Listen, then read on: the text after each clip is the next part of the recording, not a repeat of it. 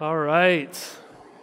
It is good to be together today and to see all of your faces as always. And a lot of fun events for us to experience today. That was sweet, seeing our youth, and the picnic afterwards will be wonderful just to connect and celebrate, hopefully, the beginning of summer together. But right now, Romans chapter 8, and I'm going to read this entire thing for us. Not the entire, but our passage tonight is beginning in verse 18 down through the end. So if you could open a Bible and have it open in front of you, that would be wonderful. Beginning in verse 18, "For I consider that the sufferings of this present time are not worth comparing with the glory that is to be revealed to us. For the creation waits with eager longing for the revealing of the sons of God. For the creation was subjected to futility, not willingly, but because of him," referring to God, "who subjected it in hope that the creation itself will be set free from its bondage to decay and obtain the freedom of the glory of the children of God. For we know that the whole creation has been groaning together in the pains of childbirth until now. And not only the creation, but we ourselves, who have the first fruits of the Spirit, groan inwardly as we wait eagerly for adoption as sons, the redemption of our bodies. For in this hope we were saved. Now hope that is seen is not hope, for who hopes for what he sees? But if we hope for what we do not see, we wait for it with patience. Likewise, the Spirit helps us in our weakness. For we do not know what to pray for as we ought, but the Spirit himself intercedes for us with groanings too deep for words. And he who searches hearts knows what is the mind of the Spirit, because the Spirit intercedes for the saints according to the will of God. And we know that for those who love God, all things work together for good, for those who are called according to his purpose. For those whom he foreknew, he also predestined to be conformed to the image of his Son, in order that he might be the firstborn among many brothers. And those whom he predestined, he also called. And those whom he called, he also justified. And those whom he justified, he also glorified. What then shall we say to these things? If God is for us, who can be against us? He who did not spare his own Son, but gave him up for us all, how will he not also with him graciously give us all things? Who shall bring any charge against God's elect? It is God who justifies. Who is to condemn? Christ Jesus is the one who died, more than that, who was raised, who is at the right hand of God, who indeed is interceding for us. Who shall separate us from the love of Christ? Shall tribulation or distress or persecution or famine or nakedness or danger or sword? As it is written, for your sake we are being killed all the day long. We are regarded as sheep to be slaughtered. No, in all these things, we are more than conquerors through him who loved us. For I am sure that neither death nor life, nor angels nor rulers, nor things present nor things to come, nor powers, nor height nor depth, nor anything else in all creation will be able to separate us from the love of God in Christ Jesus, our Lord. Oh God, we do thank you for your word. It is life. It is sweet. It is what we need. We can hear a lot of things in our day, but Lord, we want to hear from you. We want to know your voice, to recognize it, to treasure it. And so tonight, Lord, I pray that that would be our experience as we go through these amazing verses that seem difficult to understand and too good to be true. So, Lord, would you help me now? Just fill me with your Spirit, that my mouth would speak whatever it is that you intend for us to hear. In Christ's name we pray. Amen. Well, as a kid, people get asked all the time, who do you want to be when you grow up? Kids get asked that all the time. I mean, even just this last week, I attended my daughter's fifth grade promotion at Kelly Creek Elementary School. And so my daughter was Eden. She was up here. So she's going into the sixth grade. And I never had a fifth grade promotion. I didn't know these things existed. I didn't have an eighth grade promotion. I just got the high school thing going on for me. I don't know if that was a Montana thing, but Elizabeth, my wife, has made fun of me a lot this week for that. Apparently these are a thing. But I went to the fifth grade promotion. It was really sweet. It was cute. And as each kid is called, their picture would go up on the screen. It would say what was one of their favorite memories from school. And at the top of the list was, what do you want to be when you grow up? And so you get all the answers, at least not the answers I actually thought. Some kids are saying entrepreneur or teacher or cafe owner or video game designer or things like that. And so it's so impressive to see what these kids want to be when they grow up. This is what we ask kids. If I was getting promoted, if I actually had a cool fifth grade promotion as a kid, I would have said professional athlete or professional baseball player or something like that. That's what I used to say, and my parents and friends, they would say, oh, that's cute. You know, they know it's never going to happen. But when I was even younger than that, if you were to ask me what I wanted to be when I would grow up, I would have said a pastor. I wanted to be a pastor when I was really little because my dad was a pastor. And so me and my sisters, I have an older sister and a younger sister, we would often get dressed up. I would get dressed up in one of my dad's sports coats, which was obviously way too big for me. And my sisters would get dressed up in a dress, and we would gather all of our stuffed animals. And we had this old briefcase, and so I would carry this briefcase that was half my size. And we'd line up all the stuffed animals, and I would open up the briefcase, and I would preach as a 6-year-old to these stuffed animals. I can't imagine they were great sermons, but who knows, maybe a Care Bear got saved or something. We'll never know. We'll find out one day maybe. But I like to think that those are sweet moments, and especially I'm like, wow, it's interesting to look back as a kid wearing this sports coat that's way too big for me. And now I get to preach to real human beings who I love. I mean, this is a huge upgrade. But I think it's fun and cute to see kids say what they want to be, and then they pretend, right? We try to live up to it. We want to be athletes, so we wear the jerseys, or we wear the oversized clothes, or we use the headrest behind our parents and as a steering wheel when they're driving, and we're dreaming of what we're going to be when we grow up. There is this gap between who we currently are and who we're becoming, but we know it's coming. We know the growth will come. We might become pastors. We might use briefcases. We get asked this question as a kid, but as adults, what happens? We stop asking the question. Because in our minds, we are what we are. But what's interesting is God wants you to keep asking that question. He wants you to keep thinking about this question. And the second part of Romans 8, that's the governing message for us as well. If you are a Christian, if you know Christ, you have this great promise that you are becoming who you are. That you're not becoming something you're not. You're growing up, and you are becoming who you are. Not that you're becoming something you're not, but who you are. But it's a painful process.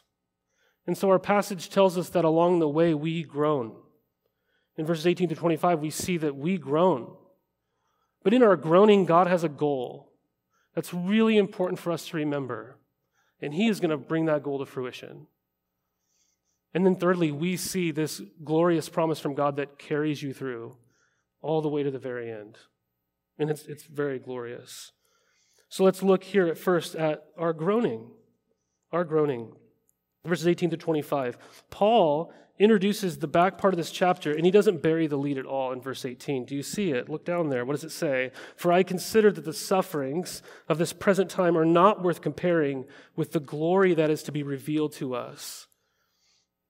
This is the great thing about the Bible. It doesn't dodge the hard realities of life. It doesn't say, no, there's not really suffering, or you can maybe get out of it if you just believe these things. No, there is suffering, but there is also glory.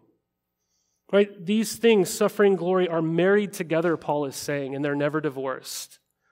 Like a welder, these things are bonded together and they cannot be separated. You can't have one without the other. Verse 17 told us last week that suffering is actually the path we walk to glory. But notice here, Paul says that although they belong together, they cannot be compared at all. What's the response of the world in light of not only experiencing its suffering, but longing for this glory that's so intertwined? What does it say? It says creation itself is groaning in verses 18 to 22. Just notice there in verse 19 how it says the creation waits. This word waits and groaning keep popping up together. They are nearly synonymous, like when you have to wait in traffic, or when you have to wait in that long, maybe like line to ride the ride or something like that. What do? You groan, right? Because you're waiting to get to the destination. You haven't gotten there yet.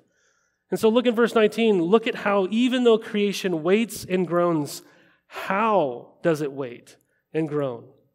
What does it say? It waits with eager longing. Do you see that? Another word is expectation. This literally means to wait with your head raised and your eye fixated on the point of the horizon from which the expected outcome is going to come. That's the image of expected waiting. It's to lift your head and look. Right? This image is actually depicting someone who's standing on their tiptoes and stretching out their neck. Right? To see. Well, what is creation standing on its tiptoes and stretching out its neck? Fixated on. What does it say? The revelation of God's children. Who are his people, right? Creation is groaning and waiting for this twofold revelation to see who are God's people and for those people to actually be clothed with the glory that's promised to them. Why? Why are they so stretching out their necks, fixated on this reality? What does verse 21 tell you? Because when this happens, that'll be the signal that all of creation is about to be renewed. Do you see that in verse 21? Right, the creation itself will be set free from its bondage to decay and obtain the freedom of the glory of the children of God. So all of creation is experiencing this sort of past groaning. It was subjected to frustration. When sin entered the world, God put a curse on the world saying, "Nuh-uh, this is not going to be reality forever." We were all subjected to this futility. But there's also a future reality here in verse 21. We just looked at it. They're going to be liberated. All of creation will be liberated. But then because of that, this present reality, we groan in the in-between time. It's painful. This word groaning, it literally means the groanings of a wounded man. I don't know if you've ever been wounded before. Maybe even just the wind knocked out of you or something like that. You don't start just verbalizing, "Oh man, there's a sharp pain in my elbow," and you don't just start talking about it. You groan. You can't even articulate it. You're just in pain. You're trying to catch your breath. That's the idea. You can't express words, just groans. And the image it actually uses is in verse 22. What is it? The image of childbirth. That's actually a really great image, really helpful image, because childbirth is painful, isn't it? I mean, I know today's Father's Day. Father's Day is not nearly as cool as Mother's Day because I have 4 kids, praise God, but Elizabeth did the work, right? I was there. I witnessed how painful childbirth is, but I'm not taking any credit for it because all I did was saying, "You're doing great," and then she'd say, "Shut up," right? "Stop talking to me," that kind of thing. And I'm like, "All right, I'll shut up," right? "Need water?" Whatever. And so it's painful, though I've seen it, but when a woman is in the pains of childbirth, you're not thinking, "Oh no, she's dying." You're going, no. Glory is coming. Glory is coming. This new birth is going to be brought into this world. That's exactly what creation is doing all the time. But then we see the groaning of the children, verses 23 to 25. Look there in verse 23. It's showing you that we wait on our tiptoes as well. Right? We are caught in this in-between tension. We have the Spirit of God, it says, which produces this joy in our lives, and this coming glory is giving us hope, but then in the middle we have this pain, this groaning. Right, look at what Paul highlights that's true for you. What does it say? We have the first fruits of the Spirit. This is agricultural farmer language. When a farmer would have the first fruits of the crop, it signaled that a harvest season was coming, and there was this promise that a full harvest was going to come. This was just the beginning. So when you have the Spirit of God come and live inside of you and you begin to change, and you're like, "I used to not do that. I used to not think that." It's just saying, "Oh, this is just the beginning. This is just the beginning." But as you're experiencing the beginnings of this new birth, we groan inwardly. Do you see that in verse 23? We groan inwardly as we wait. And then we have this pain, this physical pain, this emotional pain. That's the groaning inwardly that we experience. But then thirdly, we wait eagerly for our adoption as well. What does it say? The redemption of our bodies. So creation groans for anybody who's a child of God to be revealed. And Christians groan to have our adoption realized. And then there's more. Verse 24. In this hope, we were saved. Even if you hate grammar, you have to like this, because this is in the aorist tense. It's saying that in the decisive past, you've been liberated from your guilt. You've been liberated from your shame because of your sins. You were saved. But your salvation has birthed a hope in you of the day when you will be fully liberated and you will never sin again. So what do we do now? Well, we wait patiently. That's what it says in verse 25, doesn't it? I love how John Stott says this. He says, we are to wait neither so eagerly that we lose our patience, nor so patiently that we lose our expectation. We are to wait eagerly and patiently together. It's been raining a lot, hasn't it? Right? We all in agreement on that? It's been raining far too much. And so what do? We groan. Right? You wake up and you groan. You're thinking, man, I think summer is supposed to be here by now. It feels like we've been in the winter for forever. I wish summer would come. And if you're like me, I'll almost get to the point where you're like, what was summer even like? You know, like I've even had those thoughts. I'm like, what was that like when I used to sit out here and, that kind of thing. It's been raining a lot, and so we groan. And so we endure this sort of groan of the rain right now. But the rain just makes the summers all that brighter, don't they? I mean, when the summer comes, we've paid for it, so that now we get to cash in on all the bright green and beauty of living in the Pacific Northwest. Right? The dark transitions, and it serves to adorn the summer's beauty, doesn't it? See, suffering makes the joys all that much more joyful. So we groan now, but we wait eagerly, expecting summer. Like we know it's coming. They say maybe this week. We'll find out. Okay? It's the same idea.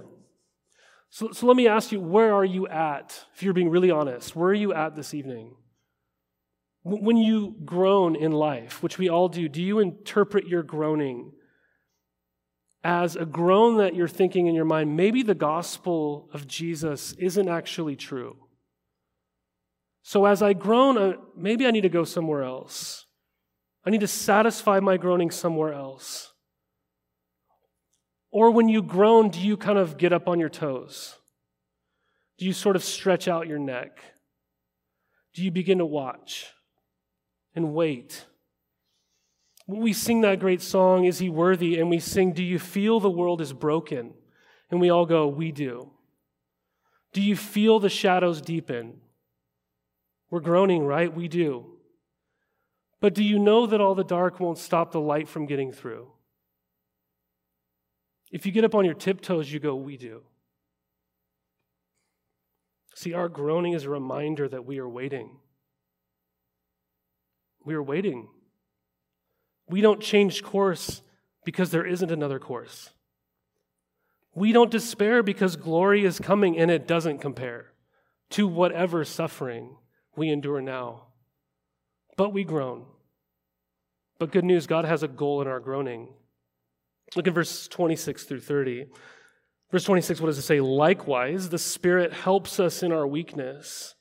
For we do not know what to pray for as we ought, but the Spirit Himself intercedes for us with groanings too deep for words. I mean, this verse could not be more against every ad, movie, book, voice in our modern day that speaks to us. Because this is coming out and saying what? You are weak. You don't know things. Right? I mean, who really wants to be weak? Right? Who really wants to not know things in this world? No, our world tells us every day, be strong. Right? You got to be strong. Be strong. Know things. You don't know things? You didn't know that? right? This is like how we function in our world. But what does it say? We do not know what to pray for as we ought. Right? When it says we don't know what to pray for, that's ruling out a lot of things if you think about it, because we know a lot of things that we're supposed to pray for. We know we're to pray for God's name to be made famous and realized for how holy and glorious He is, right? We are to pray for His kingdom to come and His will to be done on earth as it is in heaven. We have a lot of directives, commands from God for how we are to live our lives. We have a revealed will of God in that way. We have revealed understanding of who we are. We know things that we can pray for. So what is this talking about? What do we not know what to pray for in our weakness? Well, the partial answer, I think, is given to us in verse 27, because what does the Spirit do? It says the Spirit intercedes for the saints according to the will of God. So there's something here that we don't know, and that is the will of God for those gray areas of your life. When you get in those hard moments, the groaning moments, the sicknesses, right, the hardships, the decisions, we don't know whether we should pray for healing or for strength to endure. Right? Of course, both are right. It's not wrong to pray for either, but we long to pray with great faith, and we groan that we are not sure what God's way will be with this sickness or this loss or this sort of persecution or decision that we have to make. We just don't know. Right? This would all point to the fact that we are weak. We are in a state of weakness. So what happens if you don't know? What happens if you're feeling weak? What do? What does it say? We get help. Right? This verse is connected to the previous verses, and that's signaled to us with this word likewise. Paul says likewise. You don't just have promises to help you. You have God in you to help you. You have help, right? You are not alone. So we have weaknesses, we need help, and the Spirit helps us. How? By He Himself interceding for us with what? Groaning. Too deep for words. So creation groans, we groan, God groans. Why would the Holy Spirit groan if He knows everything? This is telling you that He groans with you. This is expressing that you are not alone. God is not just some distant God looking at you saying, oh, come on. Again, right, trust me. How do you not know these things? He's not standing at a distance saying, that's tough to be you, right? No, He's there in the moment with you, groaning with you and stirring up groans within you. So this is the contrast you're meant to see. You don't know. He knows. Right? The point of the passage is comfort. I don't know. I am weak. Oh, good, I'm not alone. Right? The one who is never weak is working on my behalf. What a comfort, right? Because we know God does not reject God's prayers. Right? We know that. And so look at what His prayers accomplish. It's your ultimate good. It's your ultimate good. What does it say? That He is going to accomplish good in you. Look at verse 28. You probably have it on your wall somewhere. And we know that for those who love God, all things work together for good, for those who are called according to His purpose. So here we see something that we do know in our groaning. You know this, right? All things work together for our good. So all things, not some things, not most things. The word literally means all things, right? Believe it. Right? Do you believe that every single one of your circumstances, do you view your life and every single one of your circumstances through those glasses? Like, I know you've heard this a lot, right? But think about it. Like all things. Do you put that on and go, yep, all things? Right? Not most things, except this thing, all things. See, good is a weird word. You know, we use it a lot. We say, this is good, that is good. This is not good, that is not good. And what we mean by that is this is pleasing to me. I prefer this thing. My taste buds like it, you know. So when you think about it, what is good to us depends on our perspective or our taste buds. So like my wife will cook Brussels sprouts and say, this is good, and I will say, this is not good, right? Who's right? I mean, that's how we view what's good. I've been a Golden State Warriors fan since I was a little boy. They won a championship this week. I was like, that is good. I know a lot of the world says that is not good, right? Or Olive Garden, right? You guys made fun of me for Olive Garden. I can eat Olive Garden and say that's good, and you guys go, I don't know if that's good. Or the movie Top Gun or YouTube, whatever it is, right? We have all these things that the world says this is good, that is not good. We have an issue with this word. And because of that, we have an issue with this verse. We got to be clear, this is not saying that bad equals good. No, bad equals bad, okay? This is saying God works the bad for your ultimate good. That's what it's saying. I propose to you that this verse is entirely true. It's entirely true, and it is true because what is truly good in life is defined by God and not you. And that's where we often get life wrong. Because God is the creator and definer of life. He made this whole thing. And somewhere along the way, we have decided that no longer does God define what is good and what is not good, but instead the definer of that is me. Our kids will often ask us for things that we'll just go, no. They'll be like, hey, can we stay up as long as we want and watch a PG-13 movie? They're under the age of 13, right? Or eat junk food and stuff, and we'll go, no, right? But in that moment when I'm saying no, that would not be good, right? They have a different definition of good, and so they go and ask the other parent, right? They move down the line, as it were, to the next parent, right? This is what they're doing. They're defining good differently than we are. Even if you've been a child, you know how this works. But I think we do this with God as well. We go to God and we say, God, would you do this? And something else comes our way. And so we can take that rejection, that no, that groaning, and we just move down the line. I'm going to go somewhere else. I think there's that common maxim. You've heard this maxim. It applies really well here. It's the maxim that says the same sun that melts wax hardens clay. Right? The very same sun that would melt wax hardens clay. In other words, what makes life good is not our circumstances, but how our heart interacts with those things. So maybe a better way of putting this is not, what do I want out of life? Maybe we need to stop asking that question. But ask the question, what does God want out of life?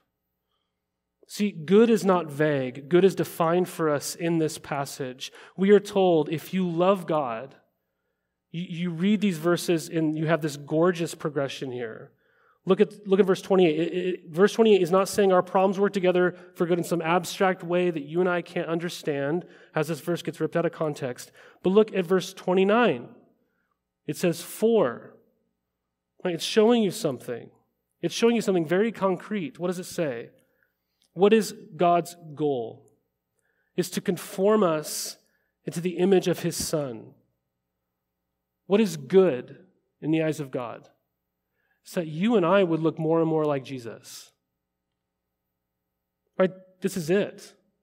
This shows us that the good God always is working for us in our life is transformation. Right? If you would just let the sun melt your heart like wax. Right? That's God's goal. What does it say in verse 29? Jesus is the firstborn. This is meaning that God is making a family. Jesus is our perfect older brother. And over time, you and I will all get the family resemblance. That's the goal. God works our bad things for good. But then in verse 29, we see, as Jonathan Edwards puts it this way, our good will never be lost.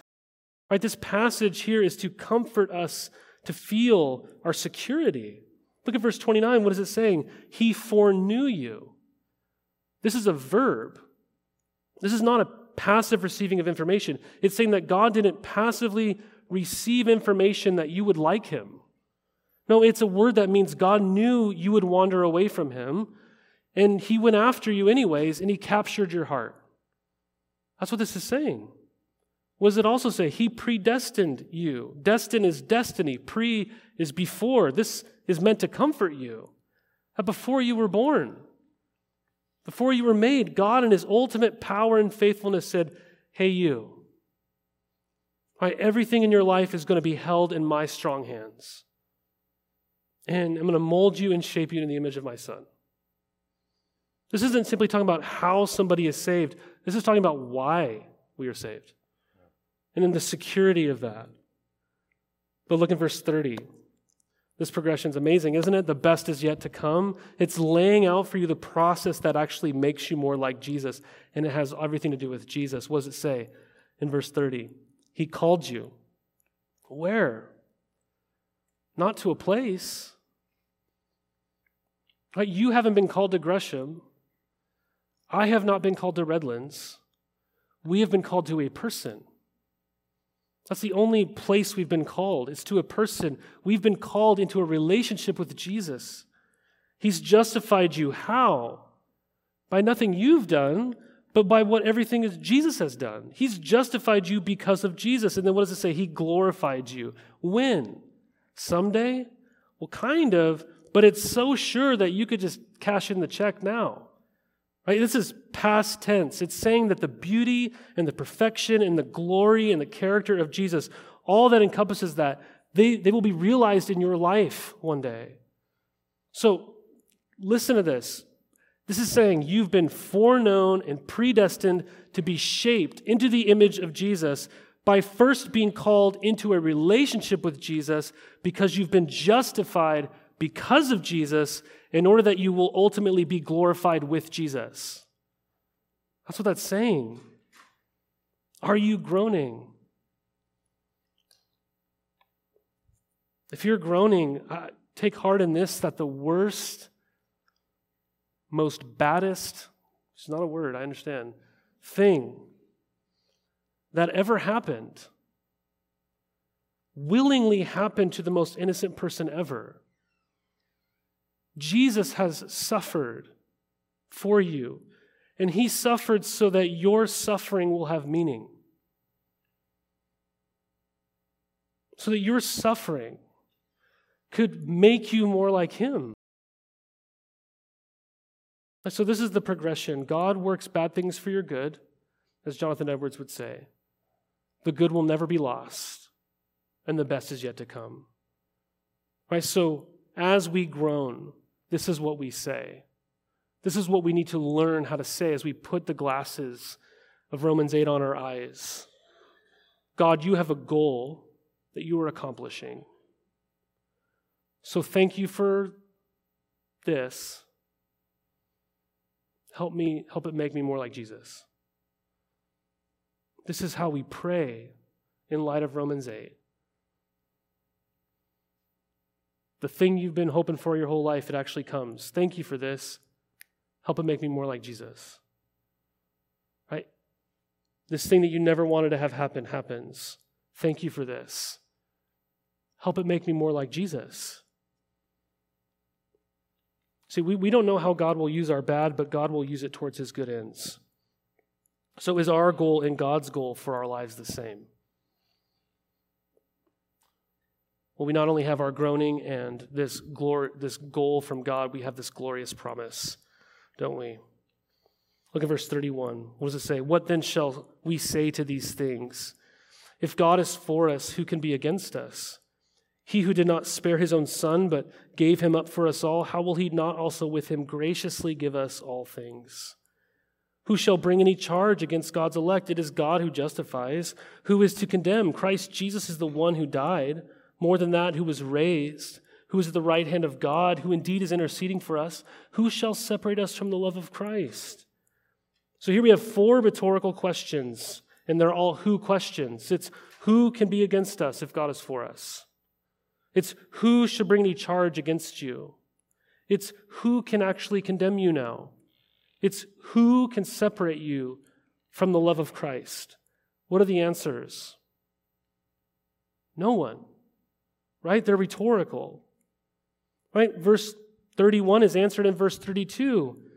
Right? He who did not spare his own son, but gave him up for us all, how will he not also give us graciously all things? Just like any good dad, right? If he gave you his very best, this is an argument from the greater to lesser. If he did that, then wouldn't he just do this? I mean, Verse 33, the answer's in verse 33. God justifies. The charges are dropped. He's paid for it. Right? So no one can bring a charge against you.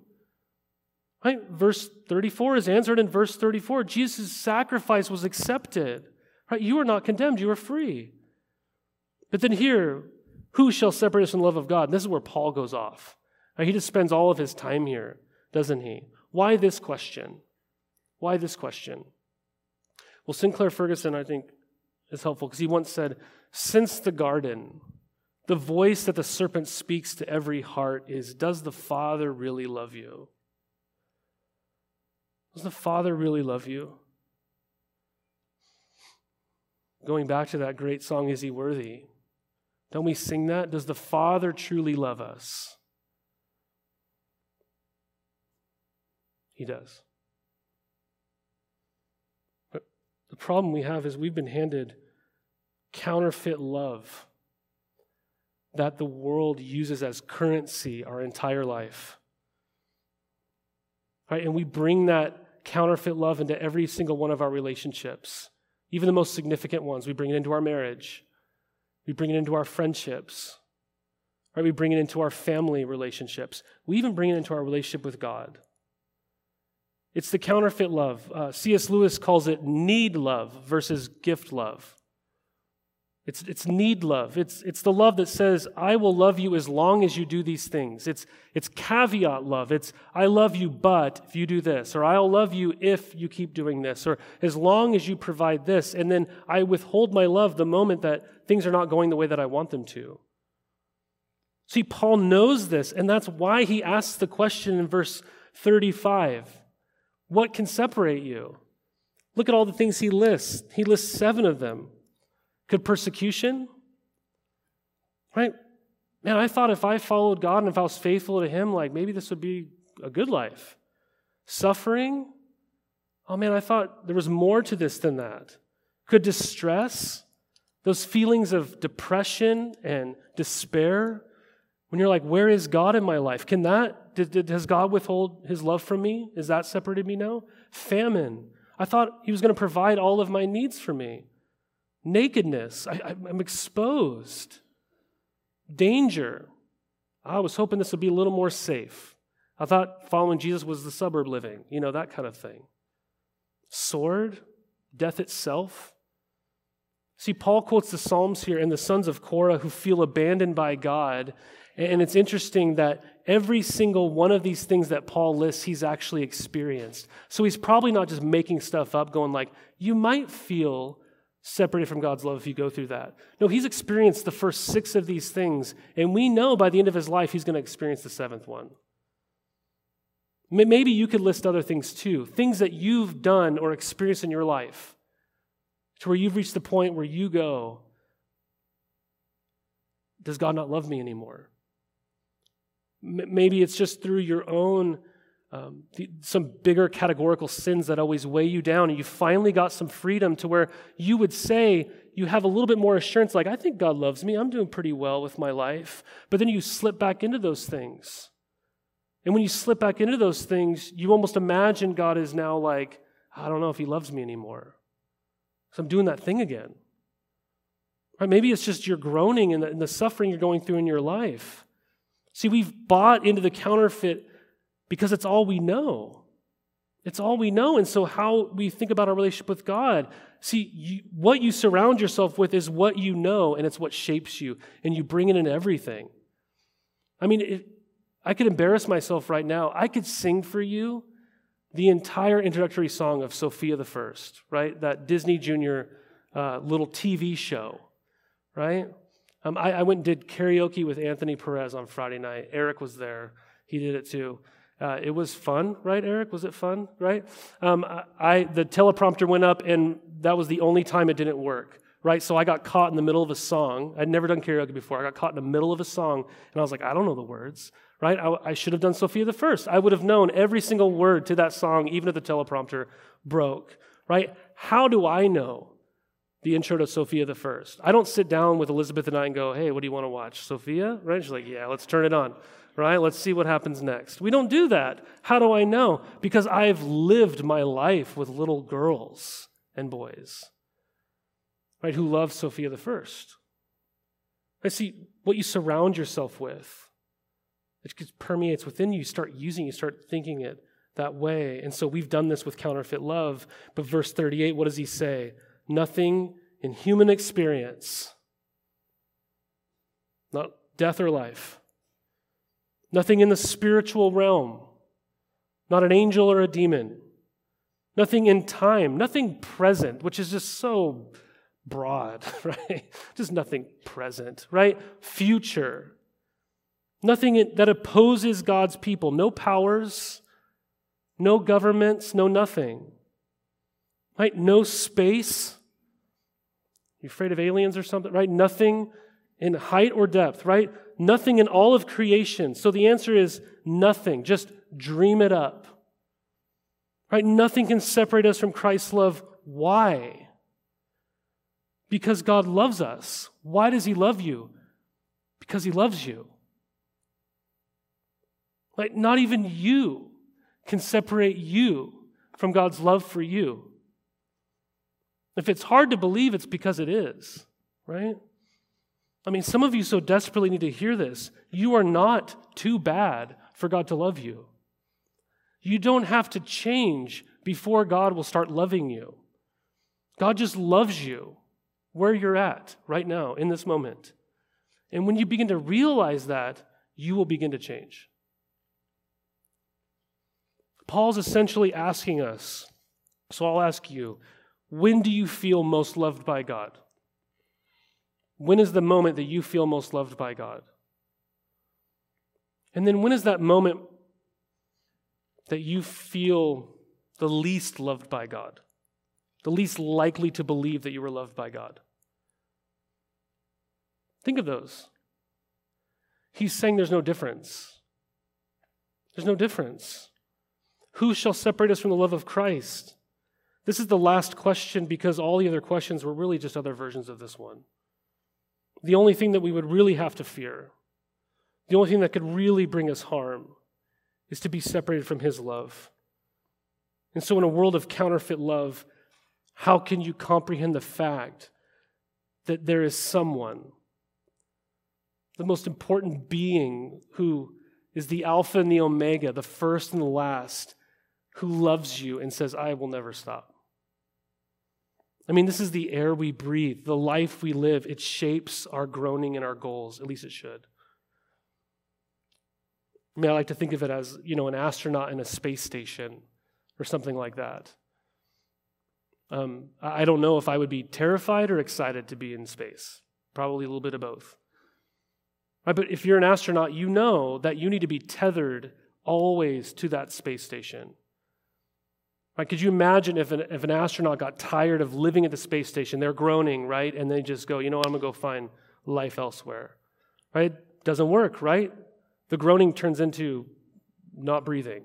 Okay? You're going to die, right? You need to be tethered to that space station forever. Right? As long as that's happening, you will live, you will thrive, you will survive. Right? This is what this looks like. Look in verse 39. What does it say? Nothing will be able to separate us from the love of God in Christ Jesus our Lord. That's space station type stuff. That's just hearkening back to verse 1. There is therefore now no condemnation for those who are what? In Christ Jesus. Space station stuff. For the law of the Spirit of life has set you free in Christ Jesus. Like space station stuff. Like you live in the spiritual space station of God's love. You live in the atmosphere of God's love. This is the glorious promise. And the fact that it's a promise means that the best is yet to come. I think of maybe no better fitting way to conclude Romans chapter 8 than the way that C.S. Lewis concludes his Narnia books in The Last Battle. Maybe you know this well, but what does he say? As Aslan spoke, he no longer looked to those children like a lion as they're looking at him. But the things that began to happen after that were so great and beautiful that I cannot write them. And for us, this is the end of all the stories. And we can most truly say that they all lived happily ever after. But for them, it was only the beginning of the real story. All their life in this world and all their adventures in Narnia had only been the cover and the title page. Now at last, they were beginning chapter 1 of the great story which no one on earth has read, which goes on forever, in which every chapter is better than the one before. There'll be no more groaning. Do you see? Do you see? Even if you groan today, our future is incredibly bright. It's always incredibly bright. Right? You are becoming who you are. Right? The clothes might not fit very well today. You might feel a little weird and silly in them, like, oh man, I got a lot of growing up to do. Right? But you are becoming who you are. And so as they hang off our arms, right, we groan, but as we groan, we know God's goal is to make us more like Jesus. So the groaning is the conforming. So we welcome it. And man, do we have a promise to carry us through the very end. We live in the atmosphere of God's love. This may be my final sermon as your pastor. And I hope that you've benefited in some small way from me having that high privilege and honor. But my goal all along for you and my aim has been that you would be comforted in knowing God's great love for you. That's been my goal, and what a comfort to know. That's actually God's promise. I'm not making it up. Let's pray.